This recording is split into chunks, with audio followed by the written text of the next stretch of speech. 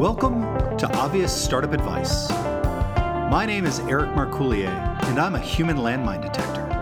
I keep founders from blowing up their early stage companies by pointing out the shit that has killed so many startups before them. It's less about do this and do that, and more about, oh God, please don't do that. I've done it 4 times and it never ever works. Here's why. Each week, I publish a blog post at obviousstartupadvice.com to provide context for the different aphorisms I use over and over again with early stage founders. Then, I get together with a couple of founder and investor friends to hear about their own experiences with that topic. This week, my guests are Natty Zola from Matchstick Ventures and David Mandel from Massive VC. Natty co-founded the travel blogging tool Everlater, then ran product at MapQuest. He was managing director of Techstars Boulder for 6 years and most recently launched Matchstick Ventures, an early-stage VC fund. David was a managing director at Deloitte, co-founded One Riot and then Pivot Desk, and is now running multiple investment firms, both Massive VC and the Fund Rockies. This week's podcast is brought to you by the letter W and the number 4. Let's get to the conversation now, shall we? This week's Obvious Startup Advice blog post was called Unexpected and Inevitable. The main thrust is that in order to truly capture an investor's attention, your core thesis needs to be something that 100 people hadn't already thought of, that's the unexpected part, yet feel completely predestined the moment the pitch is made. That's the inevitable part. So guys, you're both running funds these days. First of all, would you agree? Do these two concepts seem important for getting your attention? I think they're pretty critical attention-getting points. I mean, there's obviously a lot more involved in making a decision on the investment side, but the first job of any pitch, whether you're selling to a customer, selling to an investor, or selling to anyone, is to connect with them emotionally, and you have to do that by shocking them into thinking something different than they're used to thinking, and then bring them to a place where they believe that the world can be better as a result or different in a different way. So the unexpected and inevitable is a good way to kind of set that thought process up, I think. You know, I don't want to bring up bad memories, and hopefully there's been enough time. But you're going to. But I'm going to. Pivot Desk, man. That, to me, was a perfect example where the pitch, as I remember, it was basically every startup gets fucked when they're leasing space because you're growing. And so early on, you're too small for the space, and then you're crammed into the space. And the moment you said that, I was like, oh, wow, you're right. This is inherently broken. And then you said, well, let's just create a marketplace where we can sublease that space. And it was just like, holy shit, this is the way it's going to be. How did that come to you?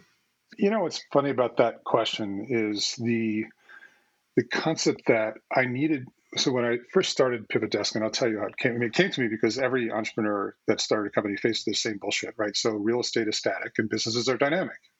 And we're constantly trying to fit a dynamic being into a static infrastructure. But we didn't think there was any different choices out there because this is just how it worked, right? We were conditioned to think this is how it worked. And it was clearly not a beneficial way for the businesses, right? This was the reason it works that way is because landowners needed to assure certain long-term contracts with their finance banks to get enough financing to back the purchase of a property. So the customer or the business was subject to those rules that were not actually ever designed for them. So from being a multiple-time founder, I'm like, this is stupid. This should work differently. And the challenge from my perspective was I didn't know shit about real estate, right? Like I had no background in real estate whatsoever. I had to figure out how can I make this work? And I initially started talking to real estate people saying, hey, this is how I think it should work. It should be more flexible. It should be a 5 or 10-year commitments for sharing space, that you shouldn't have to get attorneys involved. And they're like, well, that's how it works. So you can't do that. So let me jump in real fast. The way that I described it was long-winded and was sort of ham-fisted. And then you reminded me of what you said, right? Which is that real estate is static and startups are dynamic. Businesses are dynamic. I mean, it's my pain absolutely point with startups, but businesses in general are dynamic. For sure.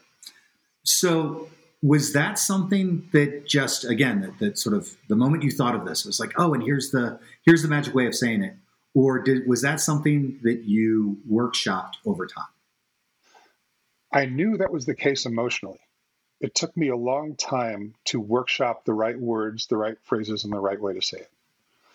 And that's something that I think when you're you're pitching your business or creating a unique value prop from a startup perspective, it takes a lot of work to get the messaging and positioning and the phrasing right. And it takes a lot of tweaking and a lot of iteration, because usually when you're starting a company, like, you feel something inherently, like you just want to fix it, or something has to be the way it is isn't right, and you want to fix that. But being able to communicate that effectively to a potential investor or a customer or an audience or any other stakeholder is really difficult, because they don't live in your shorts with you. And so it actually takes a shitload of work to get the right phrasing down, especially, you're talking about the unexpected and inevitable, being able to phrase it in a way that when you're talking to a potential investor or customer, they say, "Oh, wow, that's right. I never thought about it that way, but that makes total sense." Right. And you need to get someone to that point emotionally before they're even willing to listen to you about the logic and data behind the initiative. So yeah, I knew that feeling from the start, but it actually took a lot of time, wordsmithing and tweaking and iteration to get it to that point. Natty, you look like you're about to fall asleep over there. Let me bring you into this, because I've made love to David long enough here. Now it's your turn, right? He went through Techstars before your first year, but that concept of real estate being static and businesses being dynamic, would that have caught your attention? Yeah, absolutely. I mean, I think what stands out there is that's an informed point of view on the market. It's easy to relate to, and it makes you have that, yeah, I think you're right. Like, I never thought about it that way. And here you have a dynamic in a market that is inefficient. And that's where there's great opportunity. And that positioning is super strong because it's unarguable and it feels big, right? Like, you're talking about systems here that scale.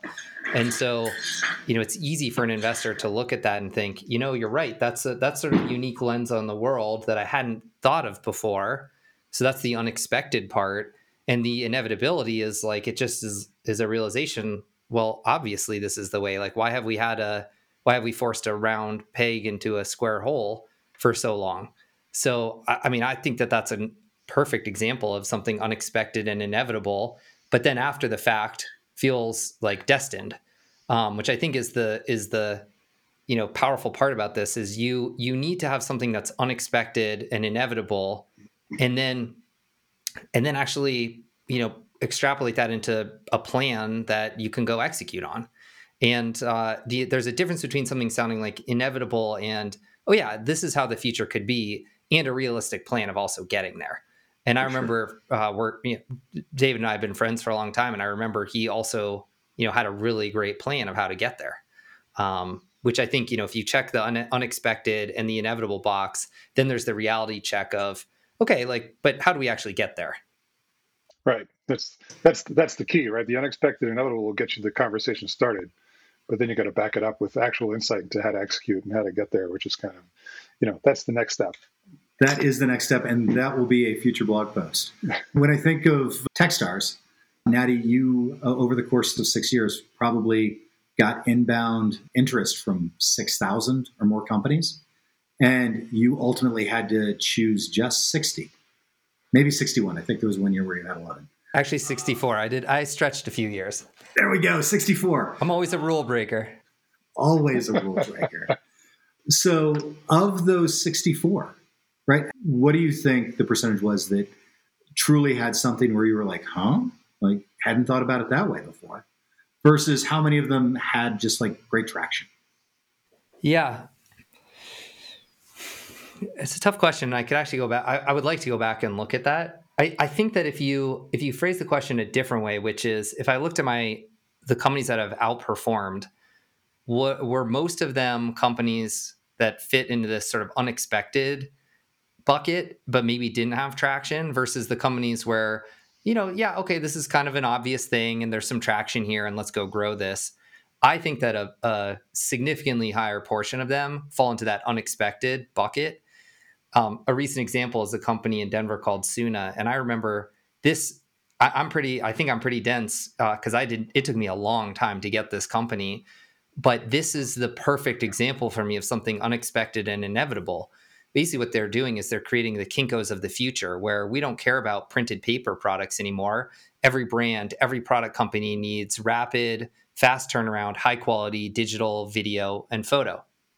And Liz, the founder of Suna, created this concept of we're going to build sort of the Kinkos of the future, where you go in and within 24 hours, you get all the photos or video that you need for an upcoming blog post, for your Amazon site, for whatever it is. And to be frank, like I did not get it for a long time. And I think luckily I got some good advice from someone to bet on Liz. And through going through the Techstars program, this turned into being such an unexpectedly, delightfully big business that customers absolutely love and is so inevitably the future of content creation.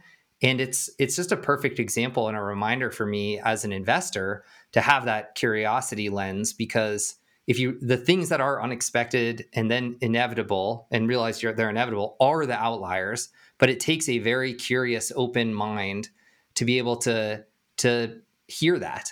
Because usually these things look different. They look scary. They sound odd. You're like, what are you talking about for maybe half the conversation?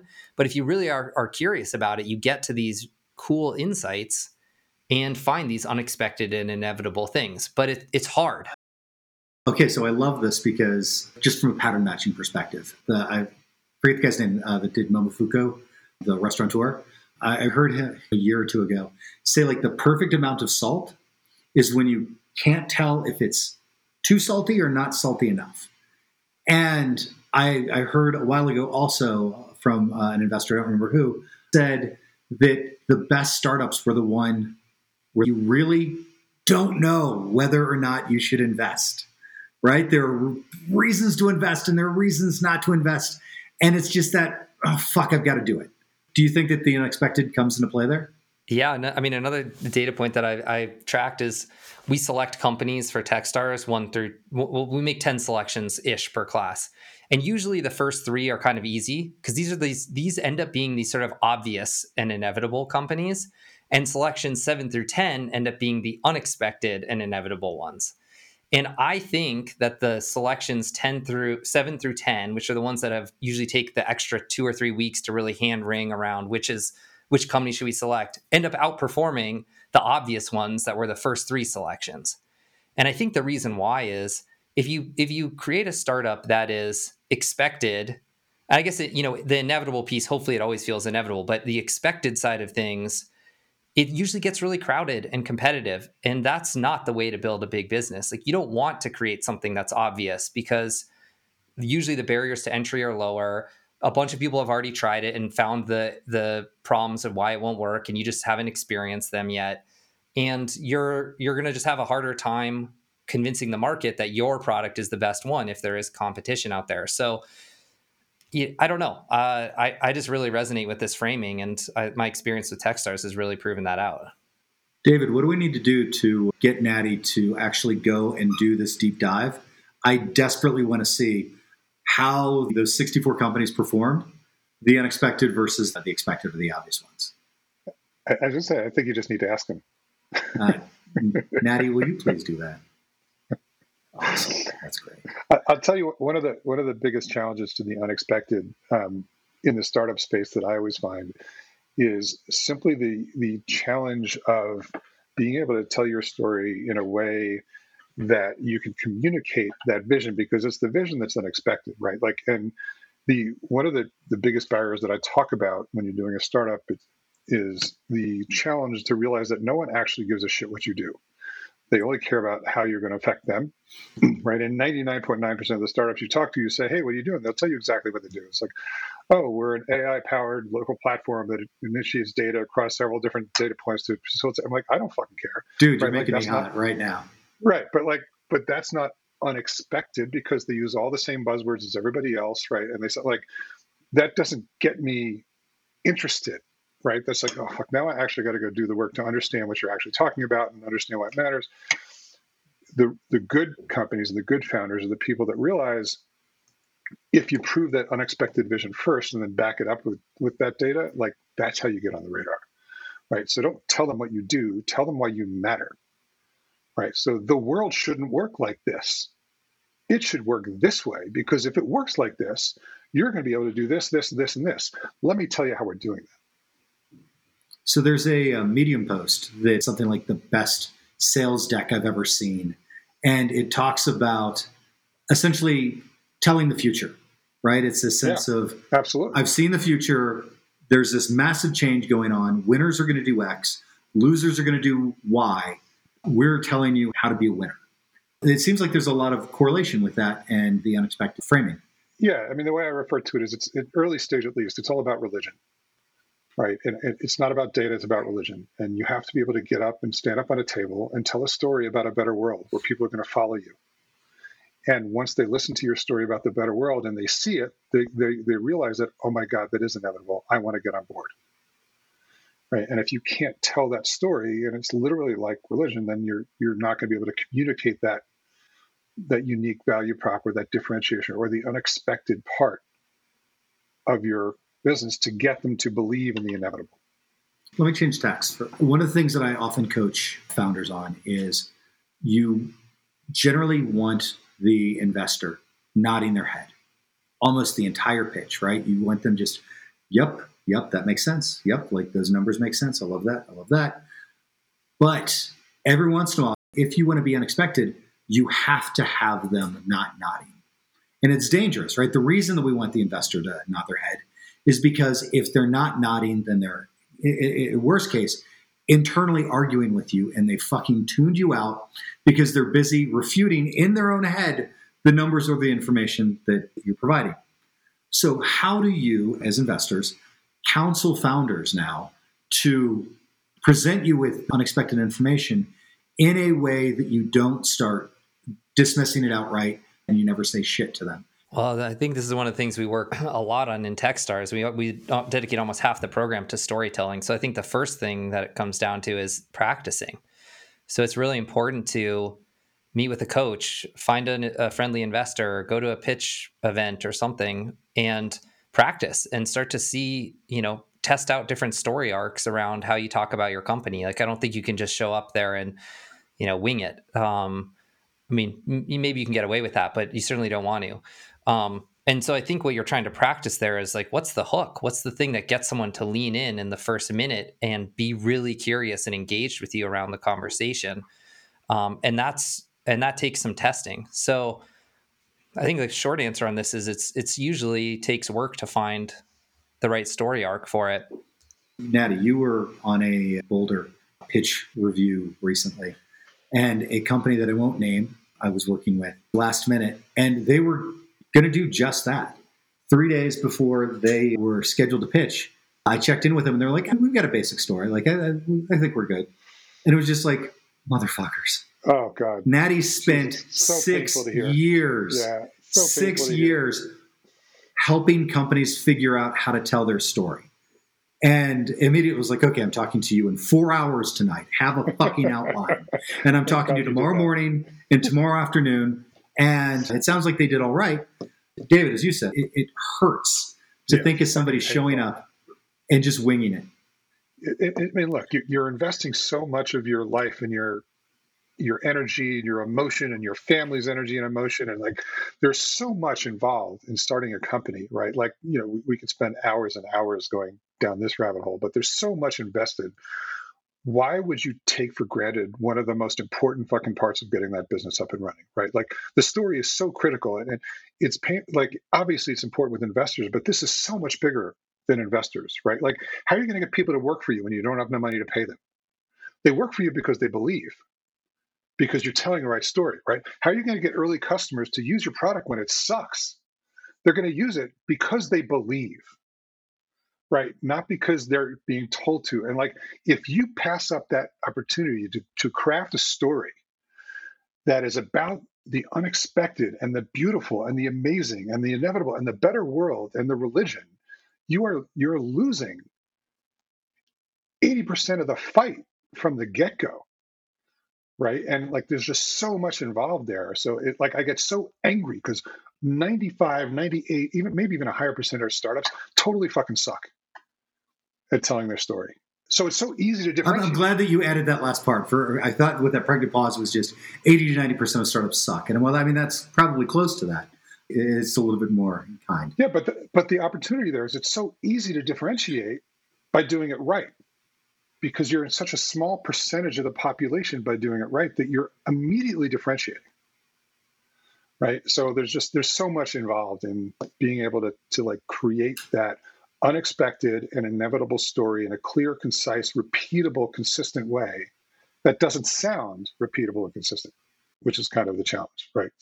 I just want to underline what David said there. I mean, I think if you think being a CEO of a startup is, leading your team and, deciding on product strategy and all these sort of things, you know what your job really is chief storyteller. Like you need to sign up for 100%. 50+% of your time is storytelling, internal employees, customers, like everything David said. And if you're not excited about working on that, if you don't want to practice it and practice it and practice it and get feedback on it and fail and then get feedback and fail and get feedback, it's going to be hard to lead a company. Yep. And it's tiring, but it's probably the most important thing. Like there's so many people who read TechCrunch and they see these companies that raised money, great big rounds before they even have a product or whatever. Largely that's because they are great storytellers. Yes, they probably have a pedigree, and that's, a whole issue on its own, right, which we can talk about. But what they also did was they knew how to tell a story, probably because they had a prior startup that they figured out how to tell a story, and they know how to paint a picture of a new, unexpected, inevitable future that the investor just sees. I recently met a company that they haven't written a line of code, but they spent so much time presenting such a beautiful vision for the future. I'm ready to fund it without a single line of code written because it just feels so inevitable to them. One other thing to come back to is this is not a new concept. I used to work for Jim Collins, and in Good to Great, one of the most powerful aspects of the best leaders was this concept of an envisioned future. To them, the future was so clear, and it was not a function of will we maybe get there or what maybe this fuzzy, if we're successful, what it's going to look like. Like they literally are living 10 years in the future. The best CEOs, the best entrepreneurs are living 10 years in the future, and their job is to communicate and take you to that future state in a way that's so immersive that you realize like you're there too. And then you just need to fund the development to reach that future. And so this is not a new concept, but it is one of the most powerful ones. 100%. I think the most used aphorism in my toolkit is something that I'm pretty sure I got from David Cohen, and I'm pretty sure that he got it from somewhere else, but it's that classic. I think they have pills for that. It's true. It itches, but in a good way. It's that the CEO has 3 responsibilities, right?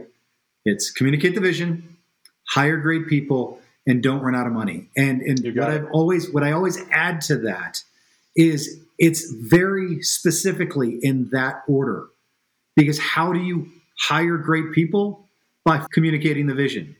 How do you not run out of money, whether that's selling your product or raising capital? Communicating the vision.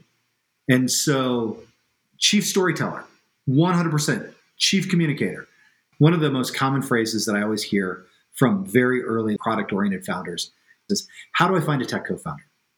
And the kind of snarky but really honest answer is, look, if you can't fucking figure out how to find a co-founder, you don't deserve to run a company. You haven't earned that right.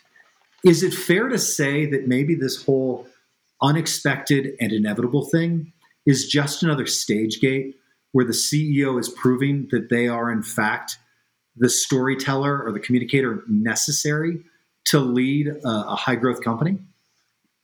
I think 100%. And I'll go back to your previous statement, like when a CEO says, how do I find a co-founder? I actually flip it around. I said, if they're not finding you, you suck at your story.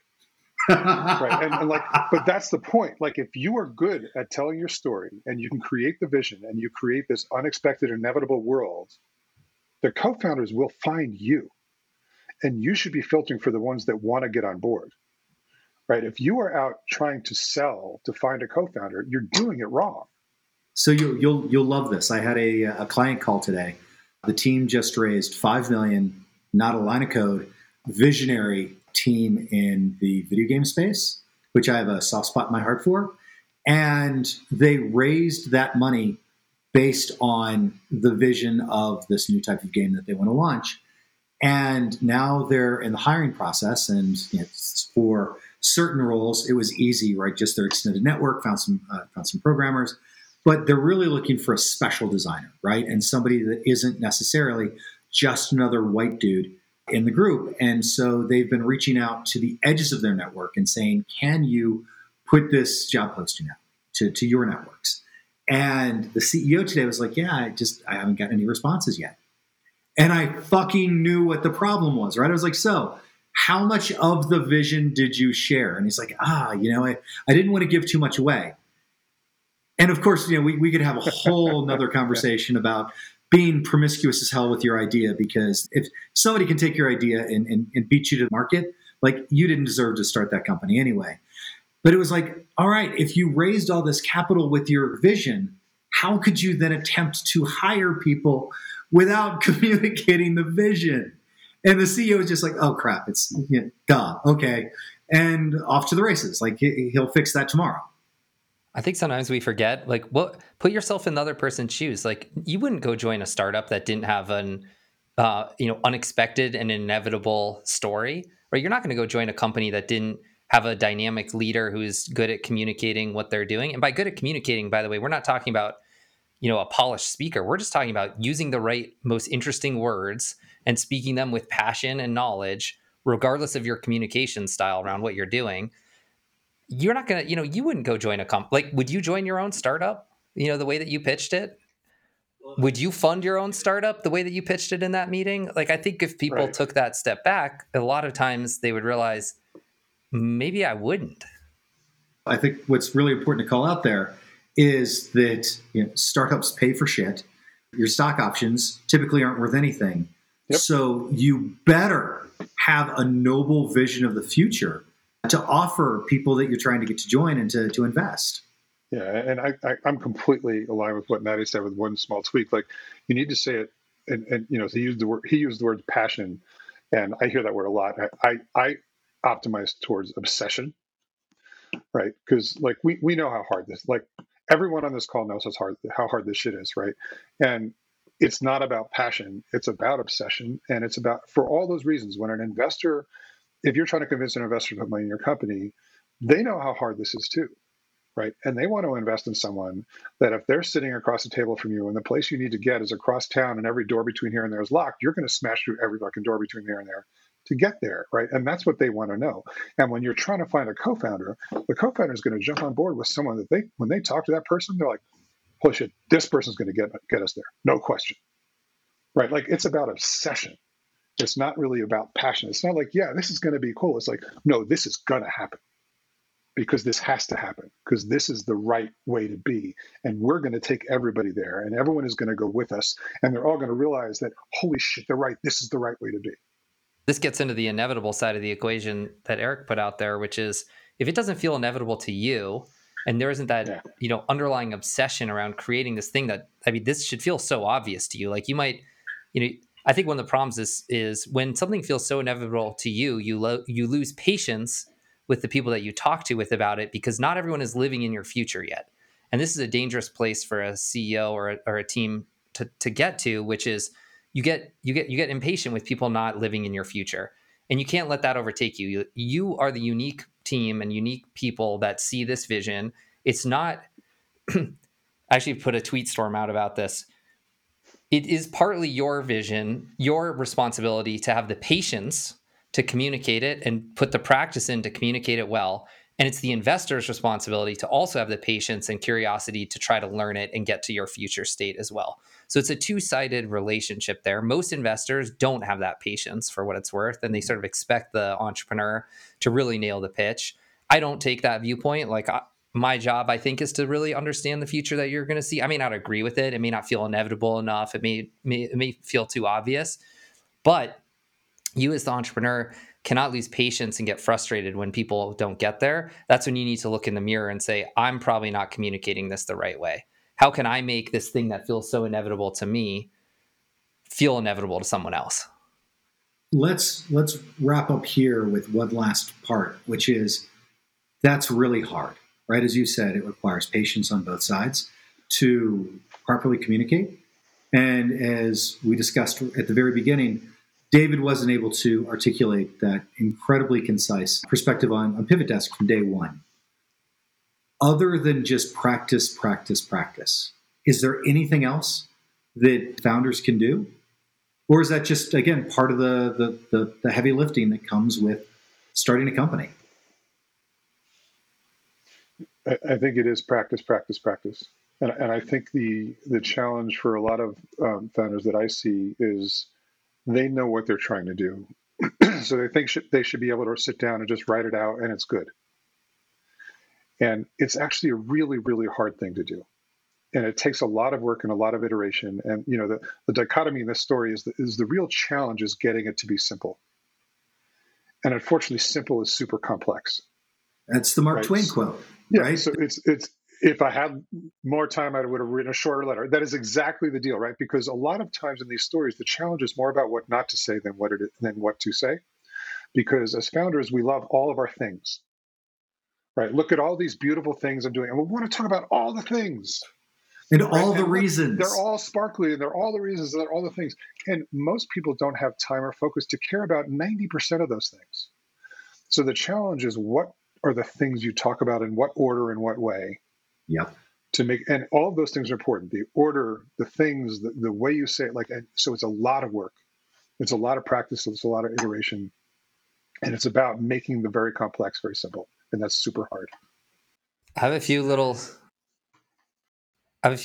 totally agree. A few little tactical things is this: literally, go talk to your grandmother and work on explaining it to them. And when they finally understand it and can say it back to you, you're getting closer. Go talk to your customers or potential customers and have them tell you the value that you're providing to them, and write down every word they say, literally to the word, because sometimes they use words that you don't use. And those are better words than probably the founders are using. Always, or another way is to start with why. So really, emphasize, people are paying you for your product for a superpower, for something like David mentioned earlier. So start with, why should they care about it, not what you're doing.